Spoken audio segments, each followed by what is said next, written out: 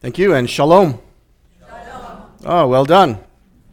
Many people don't understand Jews for Jesus. They think that it's a contradiction or an oxymoron. I guess maybe it's something like vegetarians for roast beef. And I had thought that as well, growing up in a Jewish home in New York City. I really didn't know anybody who wasn't Jewish until I was a teenager. I was a student of astronomy and physics, a graduate student at Florida Institute of Technology, doing research on my thesis at the observatory. And every night when it was clear, I'd go to the observatory to do my measurements. And the longer I spent at the observatory looking out into the universe, the darker it looked, the bigger it was, the emptier it was, the more violent it was to me, and the more pointless it was. And so on night after night, when the weather was good and I would do my measurements, I would be confronted with this vast, empty, complicated, dark, and violent world I found myself in, and many of those feelings were inside myself as well. And on this one particular day, I got back to campus, was walking towards my office, and as I got into the building, somebody handed me this. It's Gideon's Bible. And I knew what it was. This was a book for Christians, not a book for Jews. And I didn't know what to do with it. Certainly it wasn't for me.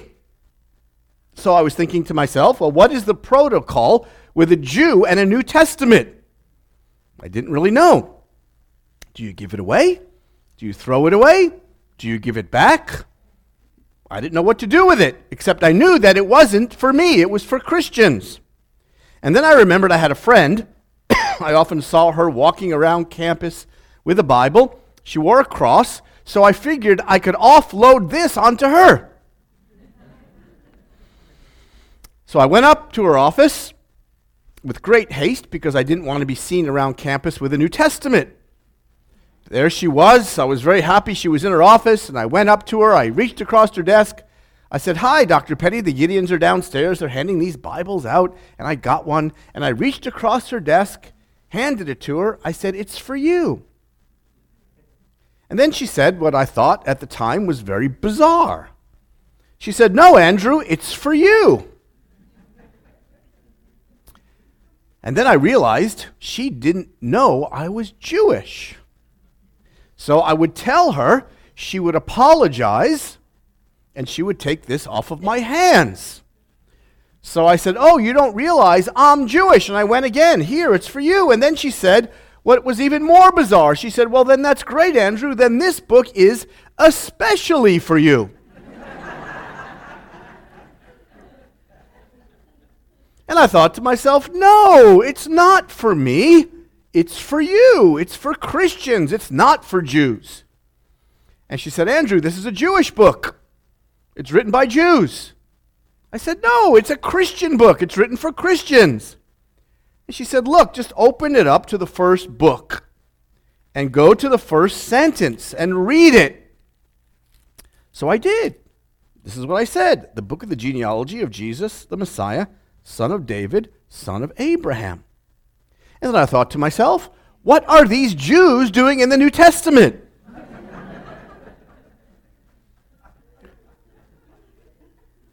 I was incredulous.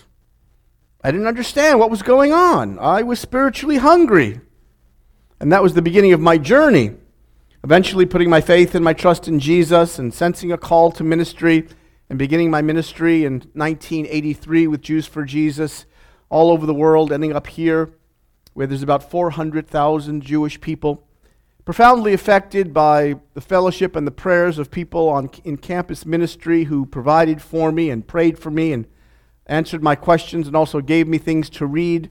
And one of the most important authors that they shared with me was one of the most interesting and effective Christian authors of the 20th century, and his influence even continues to this day in his books, his short stories, his children's stories, his science fiction, his nonfiction. Movies have been made about his books. C.S. Lewis. And Lewis wrote this book that was given to me that I thought was very odd but touched me deeply, called The Great Divorce.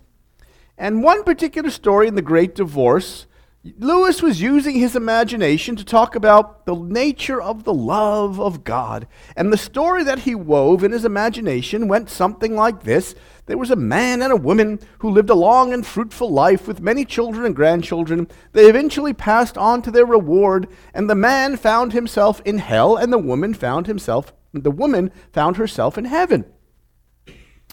And the man, it turns out, got lonely and wanted to visit his wife. So he goes to the consulate or the embassy and he asks for a visa and he gets one. And he goes to visit his wife in heaven. And upon meeting, she makes a very interesting and tearful confession. She confesses to him that her love for him while they lived this long and happy life was only based on one thing. And she said, "It was because I needed you." And then he said, "Well, don't you need me anymore?" She said, "No, I'm in heaven.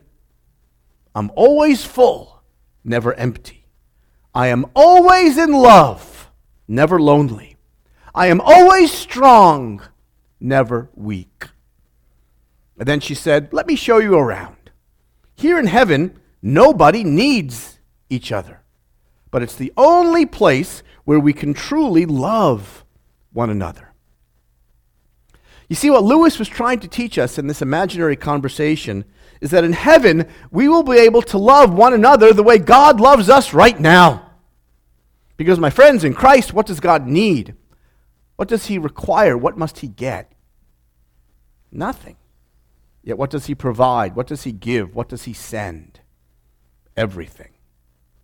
And isn't that what real love is supposed to be like, between the lover and the beloved? The lover gives everything without a desire at all to get. The beloved receives everything. It doesn't cost them anything. That's what real love is like. Real love longs to serve God and give your life to him, but you're supposed to do it without expecting anything back. Is he going to reward and provide according to his riches and glory? Well, yes. But real love is something much more radical than that. It means that you do things you didn't think you could do. You say things you didn't think you could say. You serve and you suffer in places you never thought you could go, because he loved us first. The scripture this morning will surprise you. It's about an unlikely lover of the Jews. It's life-changing. It's filled with surprises. It's about a man who might surprise you as a lover of the Jews. And as we read this text, I want you to find yourself there with me. Luke chapter 7, 1 to 10.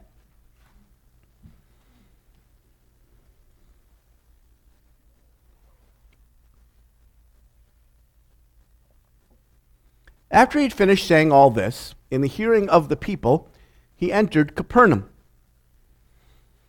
A centurion had a servant who was sick, at the point of death, who was highly valued by him. The centurion heard of Jesus. He sent some elders of the Jews asking him to come heal his servant. When they came to Jesus, they pleaded with him earnestly, saying, "He is worthy to have you do this. He loves our nation. He's the one who built our synagogue." Jesus went with them. When he was not far from the house, the centurion sent friends, saying to him, "Lord, don't trouble yourself, for I'm not worthy to have you come under my roof. Therefore, I did not presume to come to you, but just say the word, and my servant will be healed. For I too am a man under authority, with soldiers under me. I say to one, go, and he goes, come, and he comes. I say to my servant, do this, and he does it." When Jesus heard these things, he marveled at him. Turning to the crowd that followed, he said, "I tell you, not even in Israel have I found such faith." And when those who had been sent returned to the house, they found the servant well. If you know Luke, you know that Luke likes to surprise us. Luke likes to put things and people and situations together that don't make any sense. So, if you're a fan of Luke, is my sound coming out? You hear me okay? If you're a fan of Luke, And as you read Luke, you'll see these very unusual situations that he creates. And he puts things together that don't make any sense.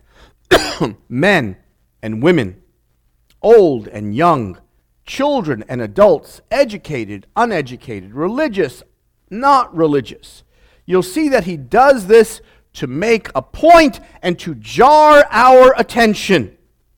The first great surprise is a centurion who is filled with faith in Capernaum. This should set our hair on fire. A Roman soldier who loves the Jews. A man who is hated and loathed and despised by the Jewish people. The smartest, most outrageous, the most well-paid, a ruthless killer of men, the most experienced, the best trained that there was. If you were a centurion, your men feared you more than they feared the enemy. He was despised by the Jewish people. He represented the heavy yoke of Rome on Israel. The Jews hated them. And yet here is a man who is said to love them and love the God of Israel, a man who believes in the healing power of Jesus. But then all of this takes place in Capernaum. A centurion who loves the Jews, who is filled with faith in a place of darkness and unbelief. Capernaum was notorious as a place of darkness. It's the faith of the centurion, the darkness of Capernaum, Jesus in Capernaum. Jesus goes to Capernaum quite regularly.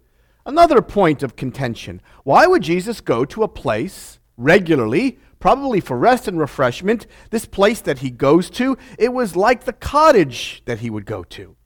It was like cottage country. He'd go there regularly for rest and refreshment. But this was a place of darkness and unbelief. And so all of this is going on in order to jar the reader. A centurion, Jesus, loves Israel, Capernaum, none of it really makes any sense. This context of faith in Capernaum.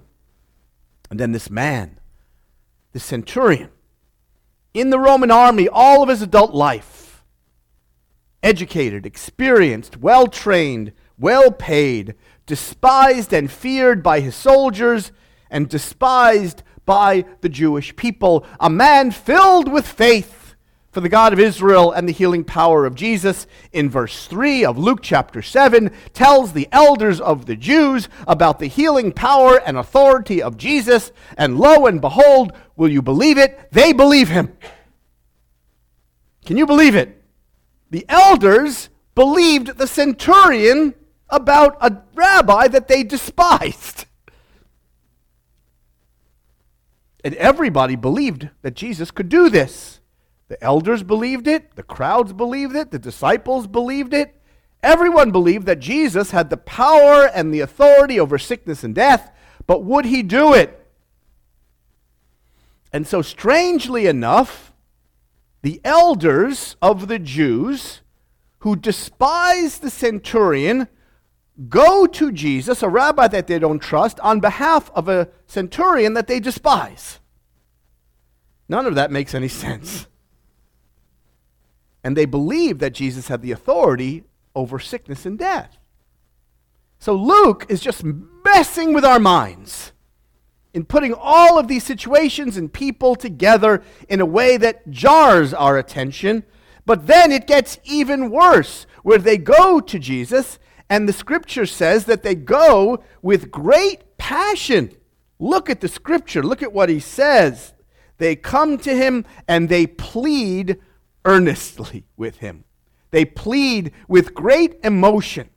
Why would the elders of the Jews, who were teachers of the law, go to a rabbi that they despise on behalf of a centurion that they hate and plead earnestly with him? And then it gets even worse, because they say in verse 5, he is worthy. Well, now, that's just too much, because he wasn't. He was the definition of unworthy. He was a Roman soldier. He was uncircumcised. He was defiled. He was unclean. He was polluted according to the laws of Moses and the custom of the day. He couldn't go into a Jewish person's home, or that house would become defiled. A Jew couldn't go into his house, or that Jewish person would be defiled. This was the law of Moses and the custom of the day. If you touched somebody who was uncircumcised, touched somebody who was bleeding or dead or leprous, you became defiled according to the laws of Moses and the customs of the day. Moses told Israel to be separate, and part of that separateness were these laws of holiness. And they needed to be separate to be part of the people of God. And if they were accidentally defiled, then they would need to be separated and then baptized before they could enter into the community. This man was defiled in his flesh. He was unclean and uncircumcised. But the Jewish people say that no, he is worthy. Why do the leaders and the elders and the educated among them say that a man who is unworthy is worthy? Well, it says, because he loves our nation and he has built our synagogue. His love was a do-so love, not just a say-so love. He worked and he toiled and he labored for those that he loved. He loved and he built. He's in Capernaum. He loves the Jews. He loves the God of Israel. He sees a plot of land next to the sea and he buys it. He hires somebody to build that synagogue and to create the architectural plans. He worked with Jewish people who probably despised him, but he probably paid them well. And then he builds this synagogue, which required quite a level of expertise and a significant amount of money. It's outfitted with all the utensils and the scrolls and the scriptures that are needed for the reading of the Bible and for worship and for study. And he sees people coming and going, enjoying the God of Israel, and don't you know, he was not allowed to go inside. He worked and he toiled and he labored, and he didn't expect anything back. He knew he wasn't going to be able to go inside because it says in verse 6, it says, I am not worthy. He knew that he was defiled. He knew that he was unclean. He knew from the moment that he set his eyes on that plot of land and the thought came to him that he was going to build that synagogue because he loved the God of Israel, that he wouldn't get a chance to go inside. And that is the lesson for us this morning. He was unfit, but he was fit. He was unworthy, but he was worthy. This is the stuff of the kingdom of God, isn't it? Because all of us are inside of that story.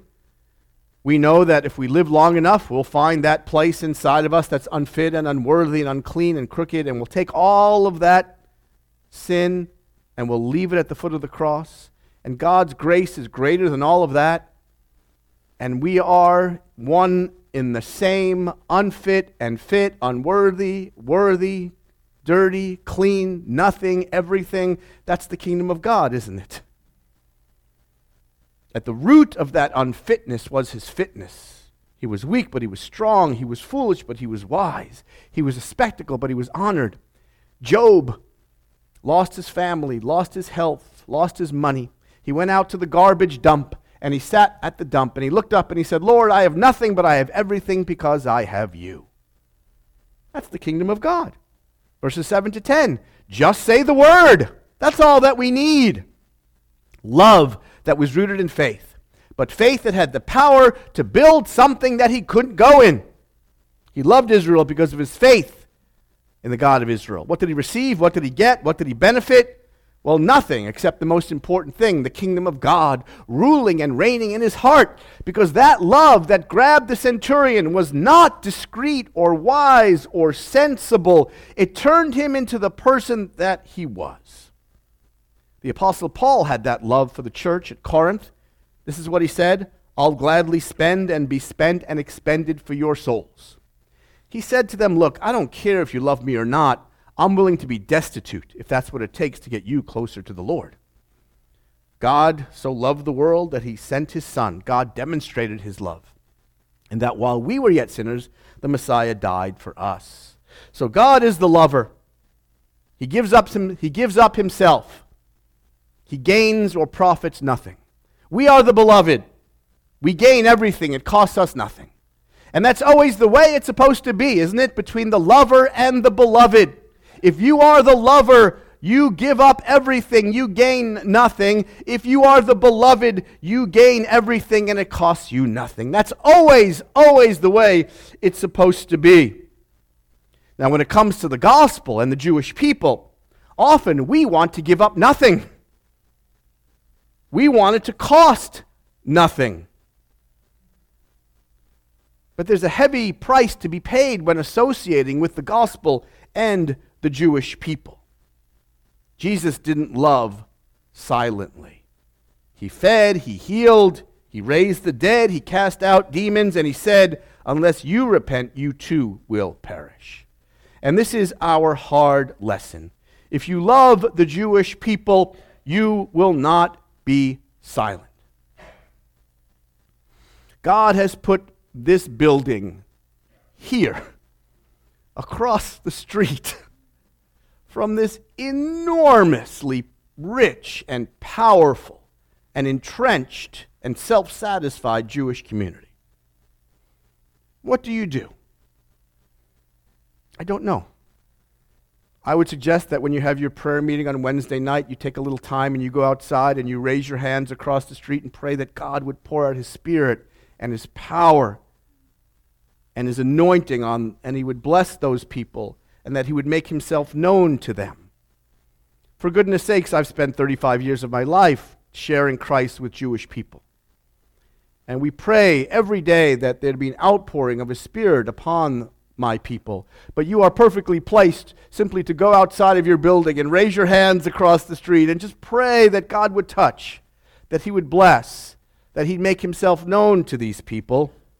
There are strong forces at work, aren't there? Multiculturalism and tolerance and pluralism. We're afraid to identify and to proclaim God's truth with a capital T, but the truth will often demand some kind of confrontation. It must be righteous confrontation, but there will still be some element of confrontation nevertheless. Practice humility, practice respect and tolerance, but face confrontation, face unbelief with courage and with resolve. The scripture tells us that we have to be beyond reproach, but to be beyond reproach, we have to be a reproach. We are weak. We're a spectacle. We're fools. We're a stumbling block. Yet our message is the power of God unto salvation. This is the difficult task that's ahead. Truth, with a capital T, demands some kind of confrontation. And we can't use the word love and friendship and tolerance to avoid it. The gospel stands out as a truth to this world, all people, with a capital T. It is often seen as a message that's foolish, a stumbling block that divides, confronts the human heart. But the centurion, he was unfit, but he was fit. He was unworthy, but he was worthy. He was unclean, but he was clean. He was a spectacle, but he was honored. He was weak, but he was strong. He was seen as foolish, but he was wise. The challenge for us is this. Are you willing to love somebody so much that you'd be willing to build them something you couldn't go in yourself? Trust in God. He can heal that servant, but he can do the greater thing. He can heal that sick heart that is separated from him. These are the kind of people that we need if we're going to make a difference to this enormous Jewish community that you find yourself in. In Israel, there's a geographical illustration for being this kind of person. It's taken from the eastern spine of Israel. If you're familiar with the geography, you know that the eastern spine of Israel is dominated by these three great bodies of water: the Sea of Galilee, the River Jordan, and the Dead Sea. The Sea of Galilee is said to be alive. It's living. Well, why is the Sea of Galilee living? Well, it's living because it gives away everything that it gets. The Sea of Galilee is surrounded by mountains. In the winter, it snows. The snow melts into the water table. And the Sea of Galilee just takes it and takes it and takes it.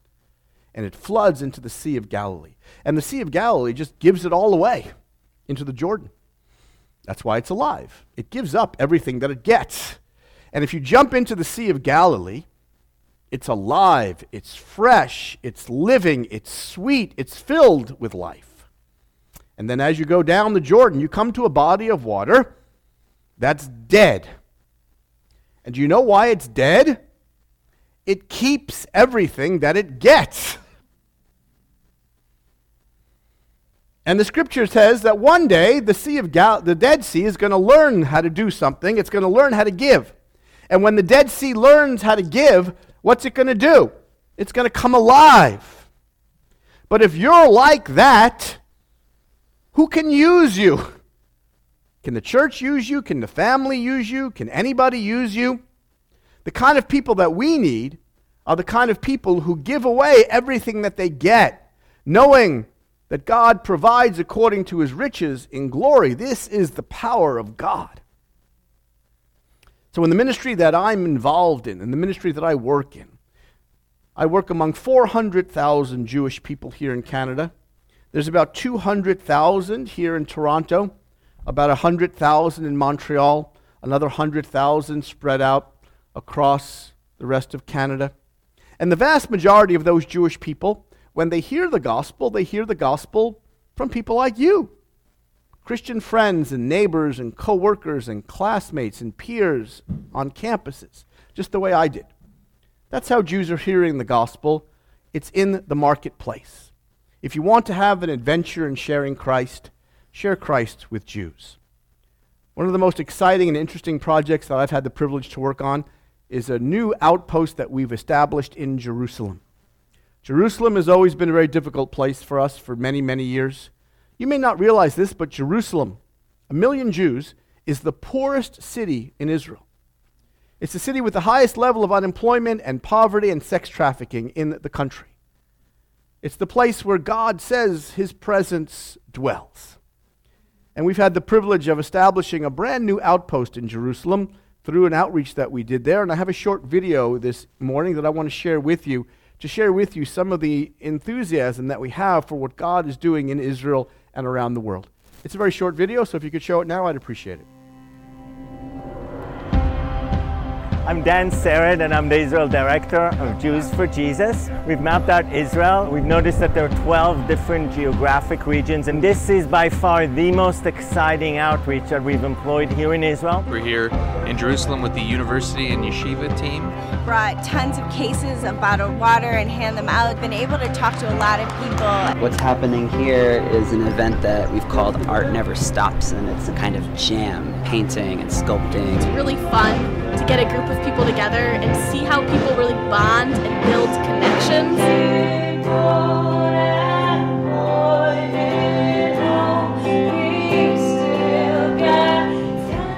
We have been in the muck and mire of this little river, just cleaning out trash to just love on the people of Israel. And the salvation stories of what God has worked during this month-long campaign.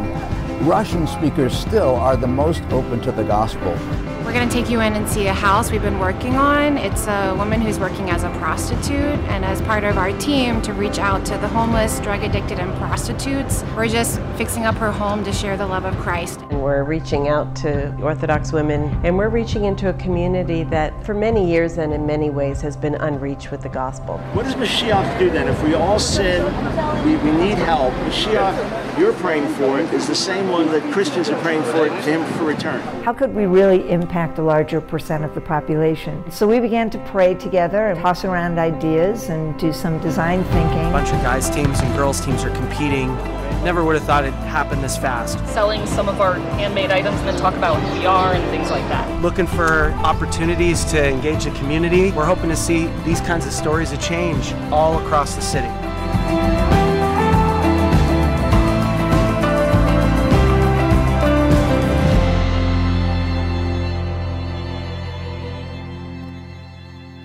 Very much need your involvement and your prayers on the table in the lobby. I have a table with books and literature and some cards. These are contact cards.